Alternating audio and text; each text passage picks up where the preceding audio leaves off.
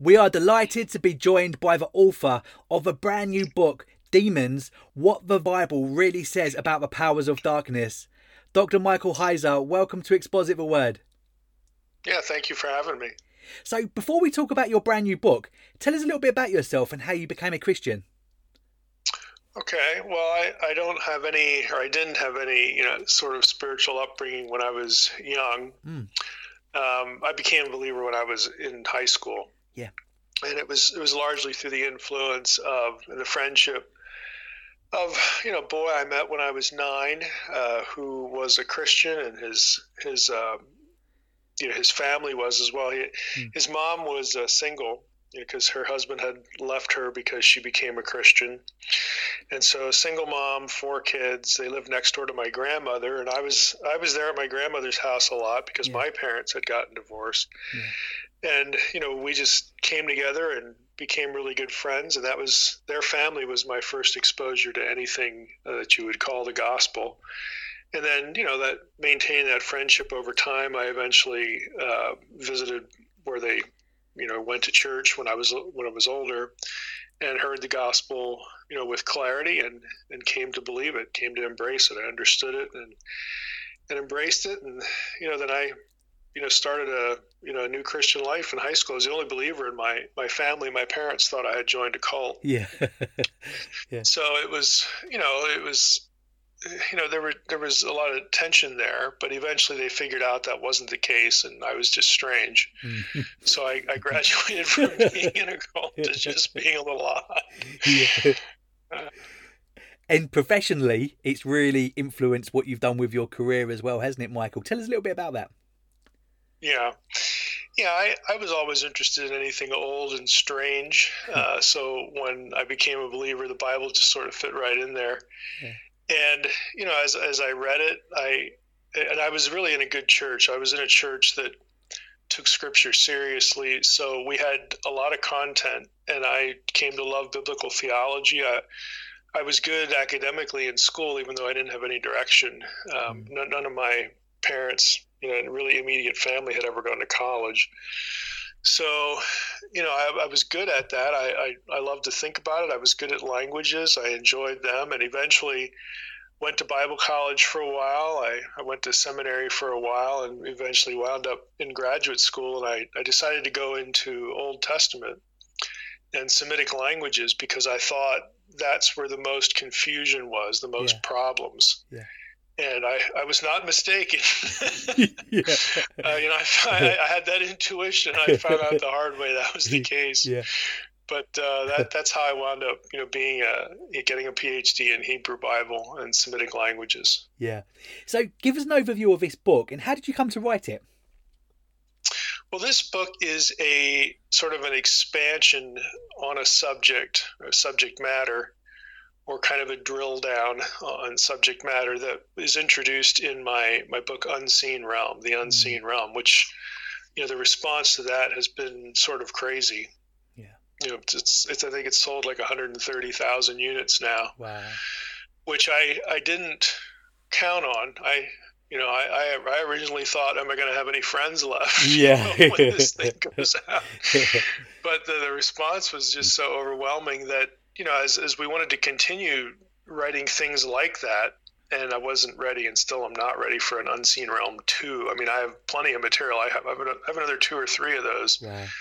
In terms of material, but just at the place I was, we figured, well, why don't we just, drill down into some topics, and then that content, we can repurpose later. And so I did angels, and then this one's demons. And what the unique sort of approach to this is, and people who have read Unseen Realm will not see this coming, out of left field. They'll have some context for it, is that this is the only book on this topic that approaches the subject of supernatural evil from the perspective of 3 rebellions, 3 supernatural rebellions in the Old Testament, really Genesis 1 through 11, and then extending on into the life of Abraham. Nobody else does that, but that would have been obvious to an Israelite, reader, a literate Israelite, and someone living in the Second Temple period, which is the period between the Testaments, that would have been obvious. And I introduced this to Christians this way. I say, look, I'm going to ask you, and if you ask the average Christian, why is the world such a mess? Why do we have evil and depravity? Just why is it the way it is? Yeah. The answer you would get is, well, that's the fall. Yeah. It's Genesis 3. It's what happened in Eden. But if you ask the same question again to a literate, Israelite and a literate, first century Jew, somebody in the Second Temple period, that's not the answer you would get. The answer you would get is, well, there's actually three reasons. Now, the first one, what started this whole ball rolling is what happened in Eden. But then there's this Genesis 6 thing, and then there's what happened at Babel. And if I have found, because of Unseen Realm, when you get into that, a lot of Christians have no idea what I'm even talking about even now. Because we've been trained to sort of demythologize Genesis 6, which cuts it off from all the places that the content of that passage bleeds into, both in the Old and the New Testaments. And we think we know what happened at the Babel story because we read Genesis 11, and we never see Deuteronomy 32, 8, and 9, and some other passages in Deuteronomy. And I'll confess, I didn't either. I was a PhD student before I ran into it.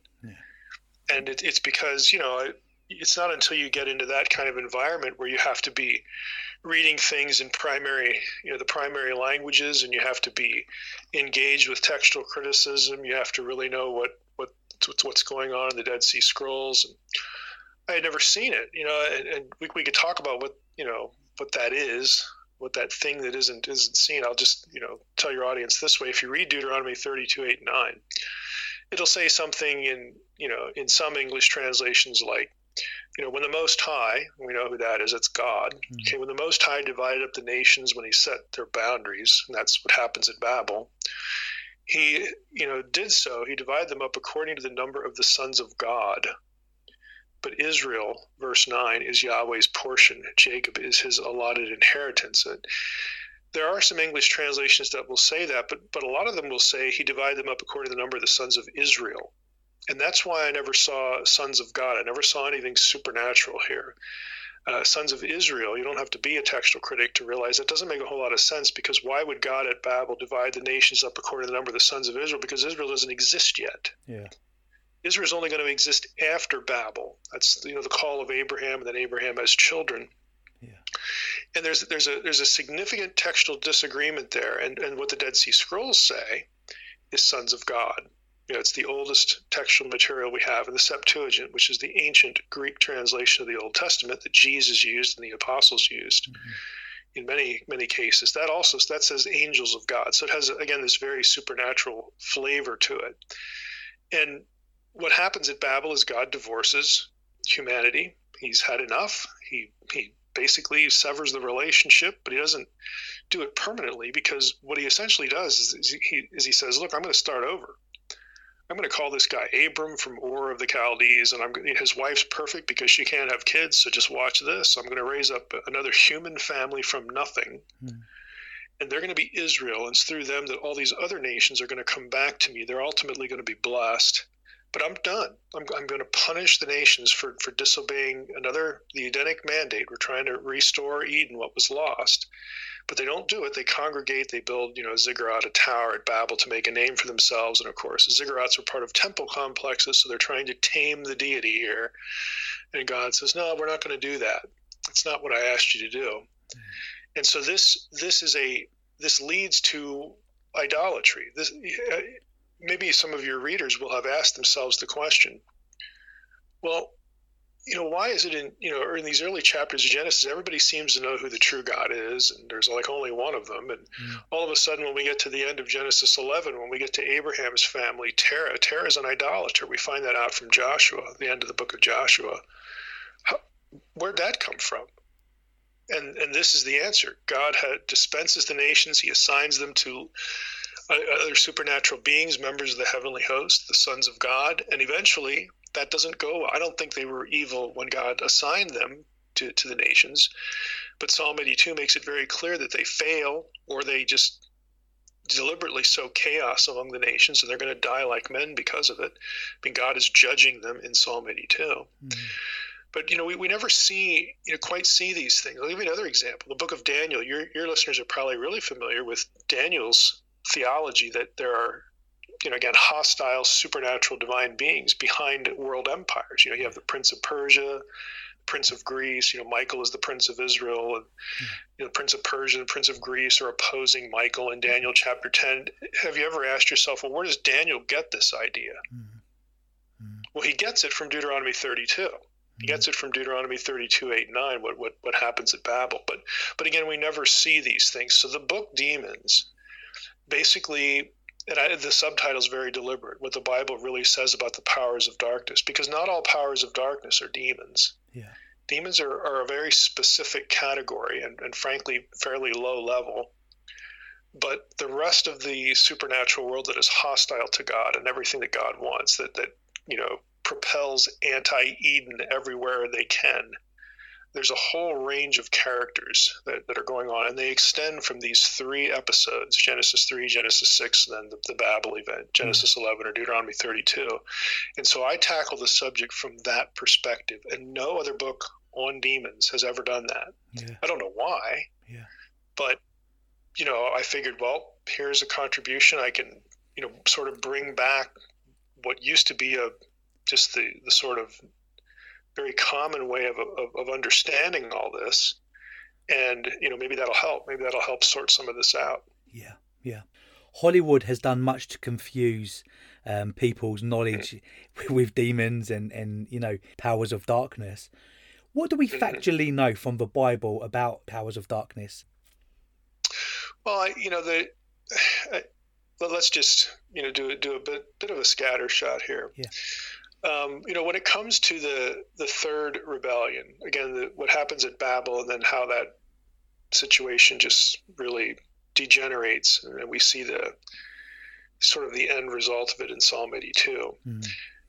This is not only where Daniel gets his theology, it's where Paul gets his theology about principalities and powers. If you look at the terms that Paul uses, principalities, powers, rulers, thrones, dominions, these are all terms of geographical dominion. So we can learn from, one set of rebels that there is a sense that behind the things that we see going on in our world on a geopolitical level, and it's really, influencing the influencers, that there's a supernatural intelligence behind what we see happening.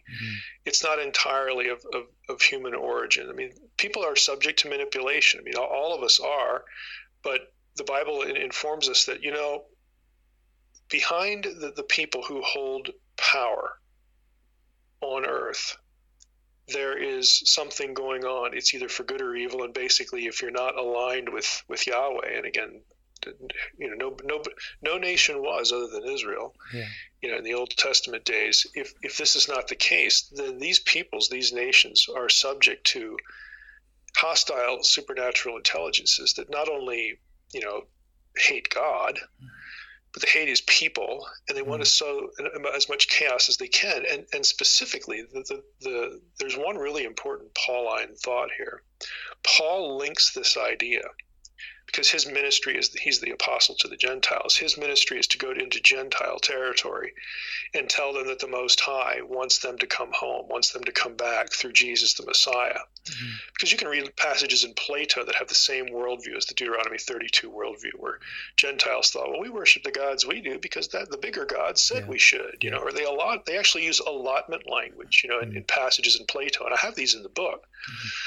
So Paul goes into this city and says, you don't need to fear the gods that you worship because they're lesser. The Most High became a man, died on a cross, and rose again, so that you can come home and have a relationship with the Most High, the true God. Well, Paul links that whole mission to something he refers to as the fullness of the Gentiles, which is the event that precipitates the awakening of Israel and the end of days, which in turn precipitates the end of these powers, according to Psalm 82. When the Lord, rises up and takes back the nations, at the end of days, the day of the Lord, they're done. They're going to be destroyed. And so you get a sense from Scripture that they understand this, and so that the best thing that they can do. I get asked all the time, what about spiritual warfare? Well, I'll tell you what spiritual warfare is. Ask yourself this question. What do the hostile powers, the supernatural powers of darkness, what do they fear? Okay, what they fear is the end of days. So spiritual warfare is accomplished by diminishing their kingdom one person at a time. In other words, the Great Commission. Jesus wasn't incorrect when he gave the instructions before he has said, this is how it's done. This is the whole point.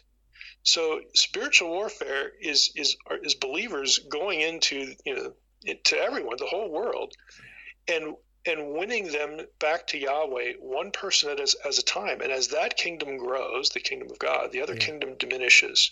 And at some point, God will look at the situation and say, you know what? The tank is full.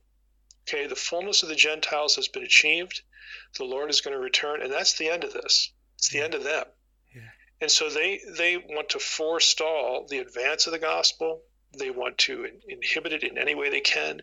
They want to mess up the lives of believers in any way they can, because that impedes, the embracing the truth, the way we live our lives. I mean, all of this stuff that we see in Scripture, the pages of the New Testament, and really seeing going on in the world around us, there's an intelligence behind it on both sides.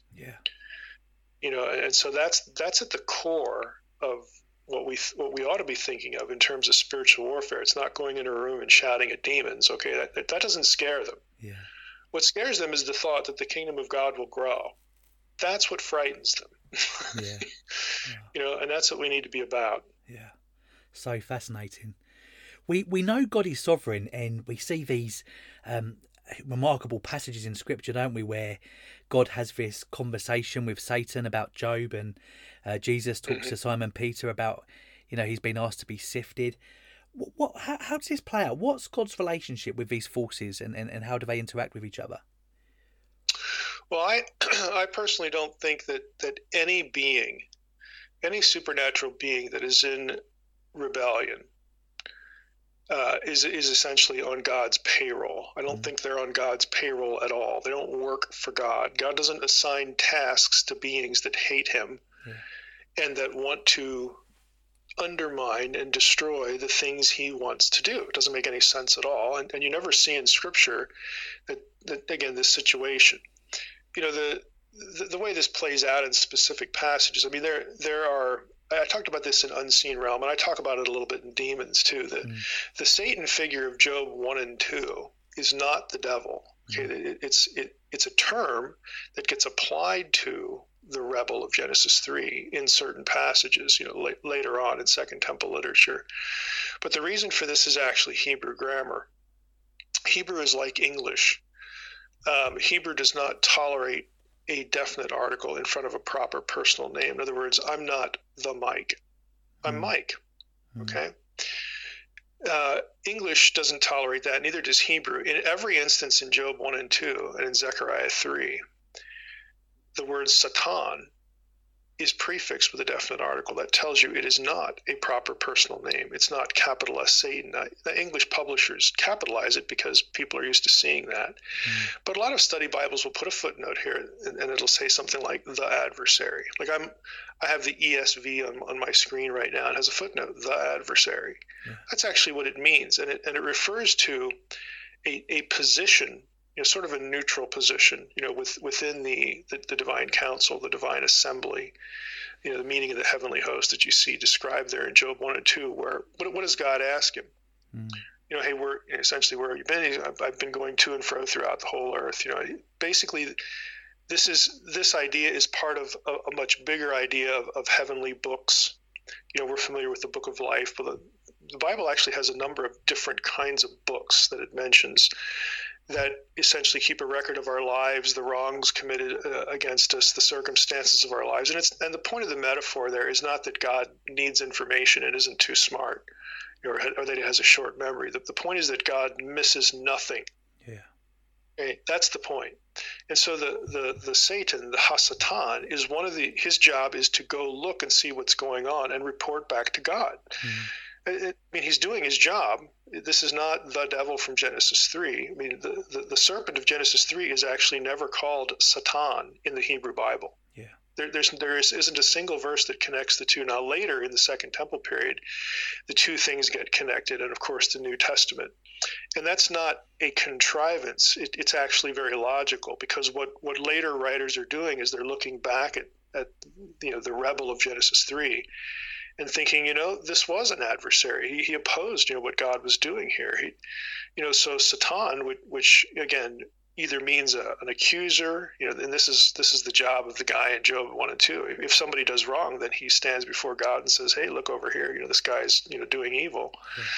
Well, the accusatory role can also be prosecutorial or adversarial. It's sort of a an opposition figure, and that's the way it becomes thought of later on. And that word gets applied to the rebel of Genesis 3 because he was opposing what God wanted to do. Yeah. So it's kind of a natural way, to think about him, and the theology is the same that we have. I mean, there is a devil. He gets called, Satan later on, which means the accuser, okay, the one who opposes God. So the theology is good and consistent, but it doesn't derive from, the serpent being referred to in this way in the Hebrew Bible. Yeah. It's actually derived from how people were thinking later, and then looking back and saying, you know what, this term fits, let's start using it. And in the Second Temple period, there are lots of words for this figure that never get used in the Hebrew Bible. There's mastema, which is sort of like a destruction figure, or again, another accuser figure. There's Belial, the worthless one, Beelzebul. I mean, these aren't Old Testament terms. They are even devil, diabolos, the slanderer. They're just a bunch of words that get used to point back at this Genesis 3 figure. Yeah. And he deserves all of them. Yeah. He's not mislabeled in any way. But what's going on in Job 1 and 2 is you have a divine being doing his job, but he crosses a line. Mm-hmm. When God says, "Hey, have you taken a look at Job? Man, that guy's awesome. He's blameless. He loves me." And then the adversary, the Satan says, "Yeah, sure he does. But if he took away everything that he had, he would curse you to your face." Now what he's done is he has questioned God's knowledge, God's omniscience, and he's also questioned God's integrity. That like God isn't telling you the full story. Mm-hmm. And that crosses a line, and the whole book of Job has to play out the way it does, so that God can show everyone else in heaven, because Job doesn't know any of this is going on. First two chapters, this is in the heavenlies. Yeah. God has to show who is correct here and who isn't. Yeah. He has to be vindicated, and Job suffers as a result of that. But then God restores in the end, because Job he hasn't misjudged Job. Yeah. Job will be faithful. And he is, and so this is the backstory, that sometimes things happen to us for reasons that are really either beyond our knowing or beyond our comprehension, and that's a huge lesson that we have to take away from what's going on in Job. But as far as bad guys in general, God doesn't need them, he doesn't use them, they're opposed to him. Yeah, they're not on the payroll. So, Michael, you've mentioned that the powers of darkness are on the payroll, but would it be fair to say, just like human beings that set themselves up as atheists on the earth now, and yet you still see God pour out his common grace on those, are these still being sustained by God? Is it a case of, obviously, we know God is sovereign, is there a case of God pouring out his common grace on these powers as well? I don't believe there's any evidence in Scripture that there's an offer of redemption to fallen supernatural beings, and the specific argument against that actually comes in Hebrews, the book of Hebrews, specifically Hebrews 2, because there the plan of salvation is linked to the incarnation. Now you say, well, that sounds kind of convoluted. What's the point of that? Well, the incarnation is essential to the whole plan of salvation, because God has, ever since Eden fails, because of rebellion and sin, God had, the whole story of the Old Testament is God interjecting himself back into human history and trying to, kickstart the kingdom of God, return to earth, be present on earth with his people. That's why we get Israel. That's why we get Sinai. It's why we get a temple. It's why we get all this stuff, and God's making covenants with humans. He makes a covenant with Abraham. He makes a covenant at Sinai. He makes a covenant with David. We have all these covenants, but guess what? They're made with people, and people fail all the time. Okay? So, God isn't unaware of this. Yeah. So why is God doing it? Well, he's doing it because he created humans to be his imagers, and the image of God is not a quality given to humans. It is a status.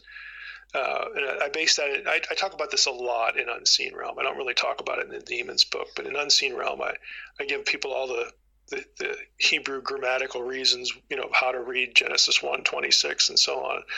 The image of God is representation. We are God's proxy on the earth. We function as his stand-ins, so to speak. And he gives us tasks. He makes us family and he makes us partners. This is what God wanted originally. Now, to do those things, he shares his attributes with us, one of which is freedom. So we have the ability to make an uncoerced decision. Okay, and God knows where this can and will lead. He knows this is going to lead to failure, to mistakes, and to rebellion. But he chooses to do it this way because any other way is not genuine. We wouldn't be like him. If God took away our freedom, for instance, we're not his imagers anymore. We're no longer like him. Okay, God isn't a robot. All right, these things go hand in hand. These theological concepts are intertwined and inseparable. So God has made these decisions, and he deems that a good decision because what it tells us about the nature of God is that even though God foresees what's coming, all the evil and the misery and the rebellion, he would rather have that world than not have us at all. So he makes this decision. Now, in the process of making the decision and then making later decisions to enter into covenants with people, God knows what the problem is. This is always going to fail. But God knows something we don't. God does know how to succeed without changing the rules and without taking away freedom. He is going to become a man, and he will fulfill all of the covenants. He will be a descendant of Abraham to bring back the nations. He will keep the law perfectly. He will be the son of David and the king. Okay, God knows all this. He has this base covered. The incarnation is essential. Now, what does this have to do with angel redemption? Because the thing that God wants to redeem is his human family in Eden. Okay, and they are the specific referent. Why? Because humans are the referent of the covenants, and because God is going to become a man. He doesn't become an angel. This is why Hebrews says, to which of the angels did he say? And then you get this whole string of things. The plan is not for them. The plan is for us. Okay, we are the focus, and the incarnation, puts the crosshairs right over us. I mean, we are the object of all of this, so it's not them. So I think the incarnation aspect, which a lot of people don't connect with salvation in any other way other than to say Jesus showed up, or this, the Son of God showed up here as a man. It's actually far more extensive than that. And it bleeds into a lot of other subjects, a lot of other, theological points. And this is one of them. We know Satan is a created being and he's not omnipresent, but we've all probably heard someone say that they really feel that they're being tested by the devil at the moment. How likely is it that an everyday Christian has actually been into contact with Satan? I don't think it's that likely. Again, if I can dare to say this, if I were Satan, I'd look at the earth and say, man, we're doing pretty well here. I think I can take the day off, and it's not going to ascend into eternal bliss and obedience with God. In other words, humans are quite able and sufficient and quite learned when it comes to basically destroying themselves and the people around them, which is an unfortunate reality. It's an unfortunate extension of depravity. So I don't think that he's needed in the life of most people. I think, again, there are things that he would, and I believe does orchestrate, involves himself in. But for the average, the average set of circumstances in the everyday world, we're doing just fine, not fulfilling the Great Commission, sinning, and destroying ourselves effectively, and keeping people around us from believing. We're doing just fine there. So I think he could take a day off. You said he's doing other things. What does a day in the life of Satan look like, Michael? I think he observes where he needs to insert himself or wants to. Again, I use the word chaos a lot because it's a huge theme in Scripture. Chaos, it means anti-Eden. So whatever he needs to do to maximize the effect or maximize his effort to keep the Great Commission from being accomplished, okay, that's where he's going to put the lion's share of his time. That's where his money's at. It's on that, because that's the thing that needs to be continually delayed and continually moved down the road. Those sorts of things. And I think the greater evil intelligences, that is what they're about. To keep to keep the set of circumstances related to the day of the Lord and the second coming from coming together, from converging. Are some demons worse than others, and are some demons assigned to like specific people or specific areas? I do think, because of the Old Testament concept, this extends from the Deuteronomy 32 worldview. The Old Testament has a concept of cosmic geography on both sides. There are sacred places, and those places are marked by either things or emblems of, where people encountered Yahweh, for instance, in the patriarchs in Old Testament or New Testament days. But the reverse is also true. You have places that are given over or were given over to great evil. Bashan is a good example in the Old Testament. In the Old Testament, this was essentially ground zero for evil. It became, in the days of Moses and Joshua, this is where the last vestiges of the Rephaim, the giant clans, lived.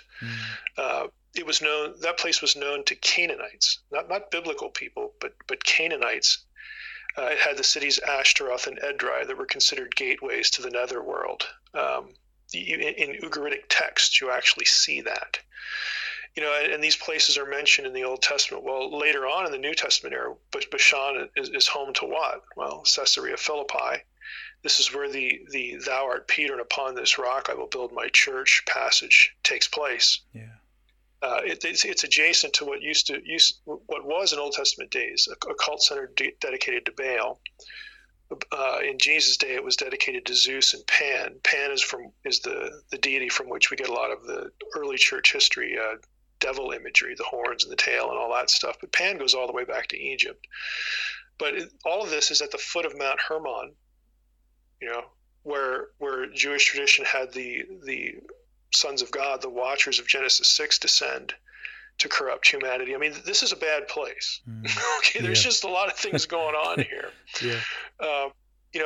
Where Legion is encountered. Again, that's at the southern portion of what would have been Bashan. There are places in the Gospels that have deep histories, on the dark side. And so I do think there are places like this around the world where people give themselves over to supernatural evil, and they become markers. They become places of permission. Solicitation is a big deal. I mean, a practicing polytheist today would tell you that. A practicing occultist would tell you that. You don't. These things just don't happen. There has to be some sort of solicitation. This is why necromancy and other practices were forbidden in the Old Testament. They weren't forbidden because they didn't work. They were forbidden because they did. And you're not supposed to trust the beings on the other side with the knowledge they're giving you. You don't know what you're getting. It's not your domain. So God tells people, don't do this because you're going to be deceived. You're going to be harmed. It's not that God doesn't want you to know things. God wants to hog knowledge for himself. No, he doesn't want you to get messed up. So, you have these ideas, again, the solicitation. People have histories. They have histories at places where they do this or that ritual, or they do this or that thing. And, there is a sense of that in Scripture, that's not an entirely sort of entertainment-based idea. It's very deeply rooted in both biblical and wider, ancient thinking. Yeah. Does sin in a Christian's life, or the type of entertainment that they may get involved with by watching, bad TV programs, or getting involved with pornography or other types of things that we should stay away from, does that solicit and encourage the powers of darkness into that person's life? I think it does. Again, with well, not spiritual warfare, but a subset of that. I often get asked, can a Christian be demon possessed? Well, if by possessed you mean owned, the answer is no. Because if you're in Christ, you're in the body of Christ, you're one with Christ. Look, these New Testament, phrases and metaphors are important. You're joined to Christ. You have a new master. You're a new creation. Okay, no, you can't be owned by another. Especially the devil. Okay, because this is what the gospel and the resurrection were designed to defeat. Yeah. Okay, because you're not going to die anymore. So the curse of Genesis 3 is no longer upon you. You owe him nothing. He has nothing on you. So there's a separation there. So you can't be owned, but there are a lot of passages that link the activity, like warnings against giving place to the devil, or giving way to temptation. The devil is called the tempter. There are places like this that link influence and oppression, harassment, with human behavior. So there is that link. I mean, you wouldn't be warned in the New Testament to not do this or that, and then have the devil or the powers of darkness looped into the conversation by way of temptation, or the fact that they want to encourage this to again, because it's self-destructive. That actually means something. It means you ought to be thinking about what it is you're doing, because somewhere along the line, this is going to be a tool. Yeah. It's going to be a thing used against you. Yeah. And this is why you're warned. Yeah. Did you open yourself up to any sort of risk by writing this book, Michael? Did you see anything strange happening whilst you were doing it, or ongoing in your life? No, I didn't. I mean, I'm not a solicitor at all. My attitude with writing anything, like, I write fiction too, and in fiction I get to be, a specific power of darkness. I write science fiction. I'm actually have my head into my third one as we speak here. I'm not a solicitor. My approach to all these things is, what can I do? I mean, I'm only one person, but what can I do to basically be a pain in the butt? Yeah. So, like, I'm 180 degrees removed from solicitation. I read a lot of occult, literature, because I'm kind of interested in, I've been in the fringe community for over 20 years. Basically, things like UFOs and spiritualism. These are things that interest me. How anything that really sort of functions as an alternative worldview between the biblical worldview and materialistic Darwinism. That's where, and things like Ancient Aliens, they're right in between, because they have an element of transcendence and mystery, but it's not embracing what the Bible says, and it's not embracing what a materialistic atheist says. So people are dissatisfied with materialistic atheism. I mean, it has a big voice now. It basically a lot of loudmouths, on the internet. Village atheists, as I refer to them. So they're loud, and they have YouTube channels. Well, wonderful, but you're not really doing very well, because most people aren't buying it. And that doesn't mean they're buying the Judeo-Christian worldview. But they have not junked the notion that there's something out there that's bigger than them, that's spiritual, mystery, transcendence, and all this. So I read a lot of this kind of literature to understand why people find this attractive, how best to approach someone, who has embraced this worldview as against the scriptural worldview. Because I have my own YouTube channel. I write fiction. I write it for these purposes, to get people in those groups who will never go to church. They'll never read a theology book. Yeah. But you can get to the table for a discussion, and I can affirm with them, yes, there are other powers. Yes, this thing that you think is real and you think that Christians don't understand. I do understand it, and I agree with you. Yeah. But you probably need to think a little bit differently about it, and you need to sort of own the fact that you've dismissed the Bible because there's a caricature of the Bible living in your head that has no basis in real scholarship. So we can sit down and have a conversation. I'm not going to be the normal person just quoting Bible passages at you and telling you that what you believe isn't real. Yeah. I'm here to tell you that what you believe is real, but you need to start thinking a little bit differently about it. Yeah. Last question, Michael. When you say spiritual warfare to the listeners, especially those who are mums and dads, their experience of spiritual warfare will be on a Sunday morning before they go to church, and then you'll see one of their kids who have been as good as gold all week, they'll suddenly get their Rice Krispies and pour them over their head, or we see it in our family's life. We do a Bible study at 7:00 most evenings, and just as we all sit down to pray, the dog will start barking and the phone will ring and everything will go wrong. Sure. What's happening in that moment? Yeah, I think that whether I'm not going to dismiss the idea that there could be something cosmic going on, because that sounds a little silly, but I'll tell you why I will not dismiss it. Yeah. Because there I was, I'm 9 years old, I'm sitting in a living room, and on a broken couch with there's the mom with her 4 kids, reading Bible passages to us, and there's all sorts of things going on. 2 of the kids have cystic fibrosis. It's just trouble breathing. Any number of distractions. But I came from that whole set of circumstances. The Lord was in it, and I think cosmic intelligences know that they're not alone in the room. Okay. Yeah.